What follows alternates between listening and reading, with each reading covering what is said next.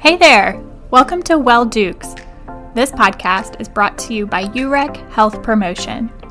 Tune in every other Wednesday for conversations that we hope challenge what you know, think, or do in regard to your own health and wellness and helps you be Well Dukes. Hello, everybody, and welcome back to the Well Dukes podcast. I'm your host, Lauren Shutt, and today we are joined by a very special guest. Sonia, would you like to introduce yourself? Sure. Thanks, Lauren. Hi, everyone. My name is Cheyenne Dulamis, and I am the Assistant Director for Substance Misuse Prevention here at JMU, and I'm very excited to be here with all of you today. So today we are going to be talking about edibles. So at number one, we're going to get started with, what are edibles? Great question. So I'm just going to start off by sharing a little bit broader before we actually get down to edibles. When we talk about cannabis, we use the term cannabis as an umbrella term here at JMU. We use it to refer to any product that comes from either the cannabis sativa or cannabis indica plants. These plants are known to contain the mind-altering chemical THC and other similar compounds. And so edibles fall under the umbrella term cannabis.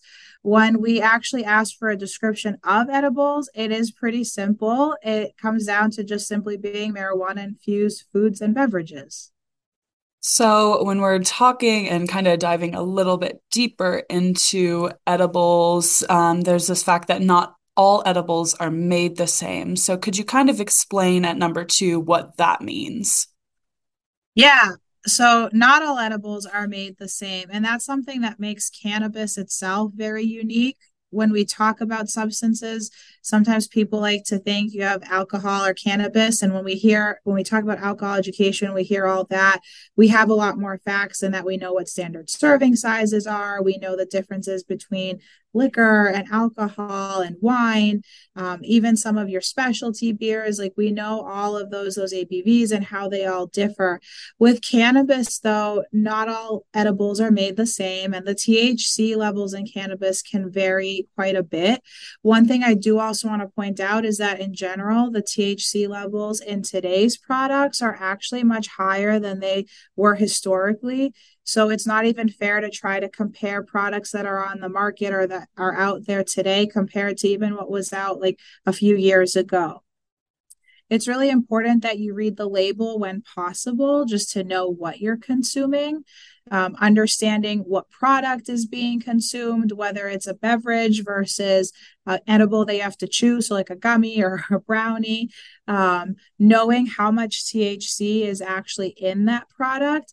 That's one of the things that makes edibles probably, or cannabis in general, just a little tricky, is that there's no standard serving size in the cannabis industry. The edible industry has come out and said that industry standard is 10 milligrams. That being said, experts actually suggest starting off at a much lower amount, and also being aware that some edibles can contain as much as like 200 milligrams of THC in them. So definitely read the labels, know that it's okay and actually recommended to break that up and not try to consume the whole product at once. It's also important to remember that it's a lot easier to consume more of a substance than it is to expel what's already in the body. So actually take that moment to see how it's impacting you, understanding that depending on even the day, like somebody may use cannabis and they may have had that product before, but depending on that day and everything else that's going on in their day to day, it could impact them differently and they could have a different effect than what they expected or what they once thought they had. The last thing to remember with cannabis in general, but again, specifically edibles, really just start off at a low amount.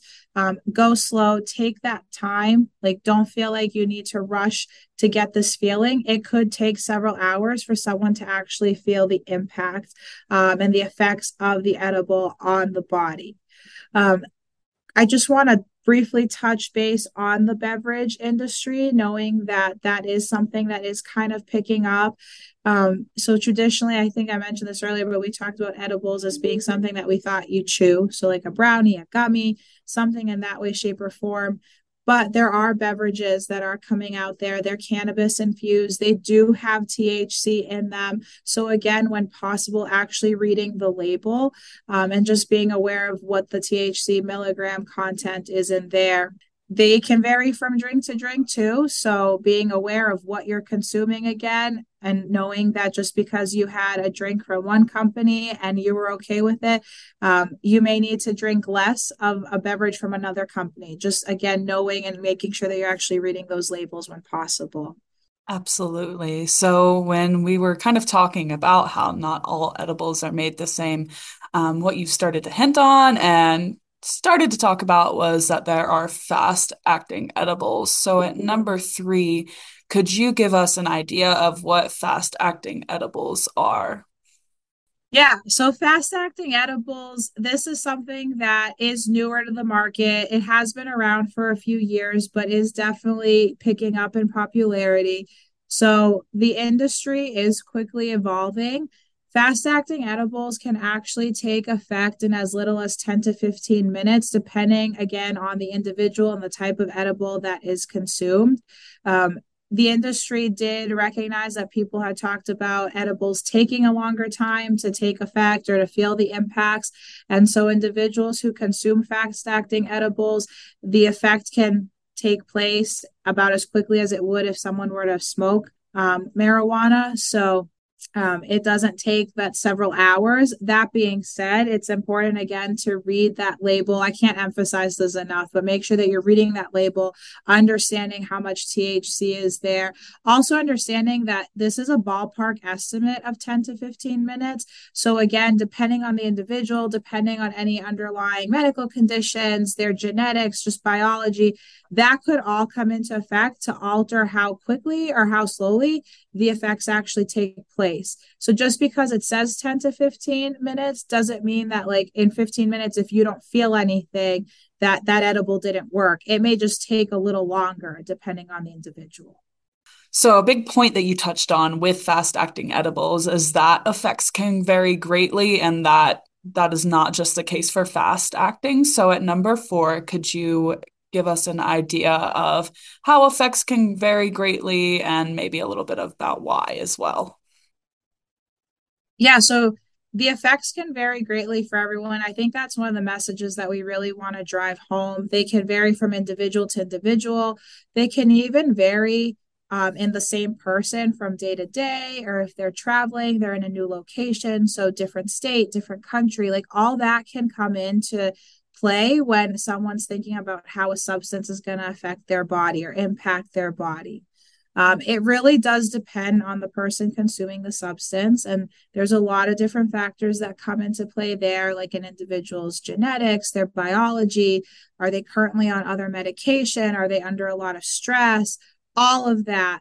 One of the things that we talk about with substances is just your biology plus your choices equals the outcome. And so understanding that that biology piece really can't be altered is huge, and just being cognizant of that. And that's a good baseline to understand how a substance in general, but in this case, edibles could impact you as an individual. That being said, you may run into people or you may be listening to this and think, I have always had a positive experience with cannabis products, and that's okay, but also recognizing that your neighbor may tell you, hey, I have not had that positive experience, and like validating that it's okay, they don't have to have the same positive experience that you may have. Really understanding that if someone has that negative experience, respect them and don't pressure them to try that substance again. Knowing that no two people are alike, we talk about this a lot, but we're each unique individuals. Again, that biology piece, it varies greatly. Like Lauren, it varies even between you and me. So understanding that is huge. There are a lot of different factors that could come into play too, that things like the type of consumption. So in this case with edibles, is it fast acting? Is it a beverage? Is it a brownie? Is it a gummy? Understanding the THC level. So again, definitely paying attention to the labels when possible. our individual metabolism and biology. We've talked about that quite a bit, but then even our personal and familial history of substance misuse problems, just being aware of that can also impact the effect that the substance may have on the body, and it may influence an individual's choices. These are just a few reasons. I do want to make that very clear. So there are a lot of other reasons that could come into play as to why the effects could vary greatly from person to person or even between one day and the next. It really, knowing this and being cognizant of that is really important for us, and why it's impossible to determine what is safe for individuals to choose to consume. So again, like, we don't have an actual threshold or a level to be like, X person can consume X amount of edibles and still be safe. Does that make sense? Absolutely. Which kind of is a perfect segue into our last subject at number 5 is protective strategies. So could you go into protective strategies and how we can consume safer if we so choose? Yeah, so protective strategies, you may hear this term used quite a bit. You may also hear lower risk. We can't, or safer, as Lauren said, we can't say that this is completely low risk. It's not, it's lower. And so with these protective strategies, the first big one that I'm going to talk about is not mixing substances. So this applies to all substances, like it applies to alcohol, it applies to cannabis. Today we're here talking about edibles, which do fall under cannabis.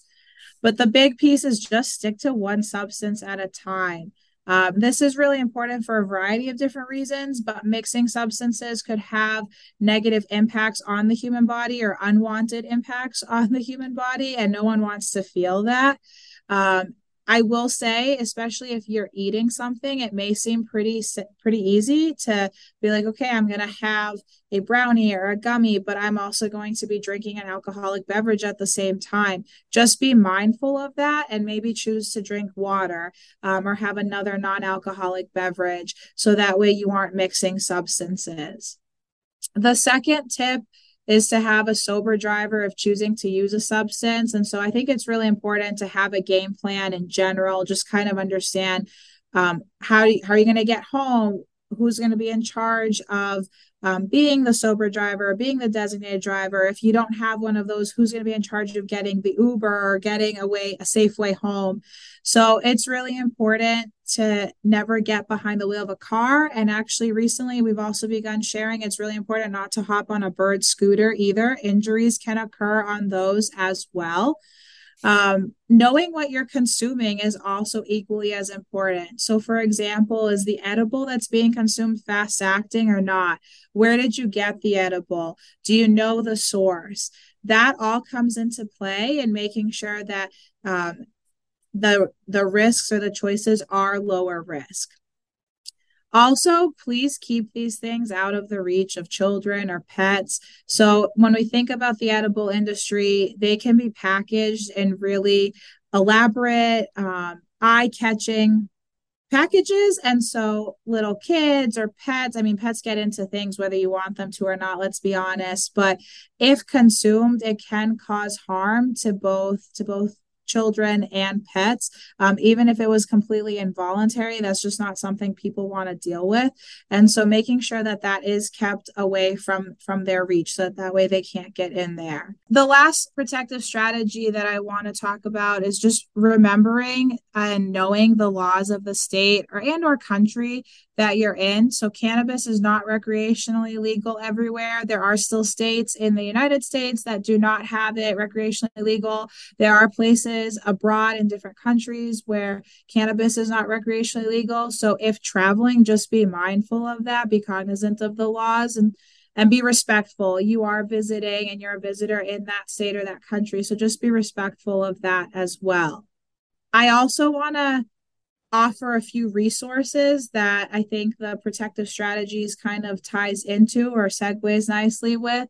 So a few reminders. One, cannabis is still prohibited on JMU's campus regardless of age, as cannabis is still federally illegal, and we do comply with the federal drug laws. So that's just a friendly reminder. But I also want to put out a shameless plug for wellness coaching. So we've talked quite a bit about cannabis and just about edibles today. If you or anyone you know wants to have a deeper conversation or wants to further look into the role that cannabis or any substance really plays in your life, wellness coaching here at UREC is a great option. One thing that a lot of people don't realize is that it really is non-judgmental. We're not here to give you a lecture. It comes at no additional cost to the participant, and it is confidential. So you can make an appointment at UREC Register. You can meet with Paige Hawkins. She is our substance misuse prevention specialist and our primary wellness coach. And she's just an awesome person to talk to and have those conversations with. So, along with those resources we have here at UREC, we also have a few other resources that are on campus. Could you give us an idea of what those look like as well? Yeah, so we have talked with students before that have expressed using cannabis products or any substance for that matter as a way to cope with mental wellness. So, anxiety, stress, depression, just to name a few. If you or someone you know is using a substance, but you really feel like they're using it to cope with something else, the Counseling Center on campus is a great resource. They have trained professionals. They are there to help you. Everyone here as a student has access to Timely MD as well. And so that is the app that people had been encouraged to download at the beginning of this school year. Again, it's another great resource. And so we really want people to feel comfortable using the resources that we have here on campus. I'll also share, if you are listening to this and you think that maybe you have a friend who might benefit from one of these resources, you could be a great starting point in helping to connect them with that.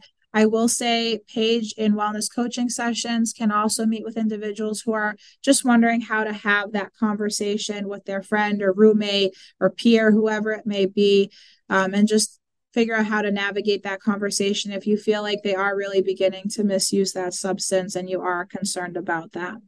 Absolutely. Thank you for all those resources. We're going to close out there. We want to just thank you so much for joining us today on the podcast, and also remind everybody to follow JMU UREC on all our social media platforms. That's how you can stay up to date on all things Well Dukes and all things UREC. And as always, be well, Dukes.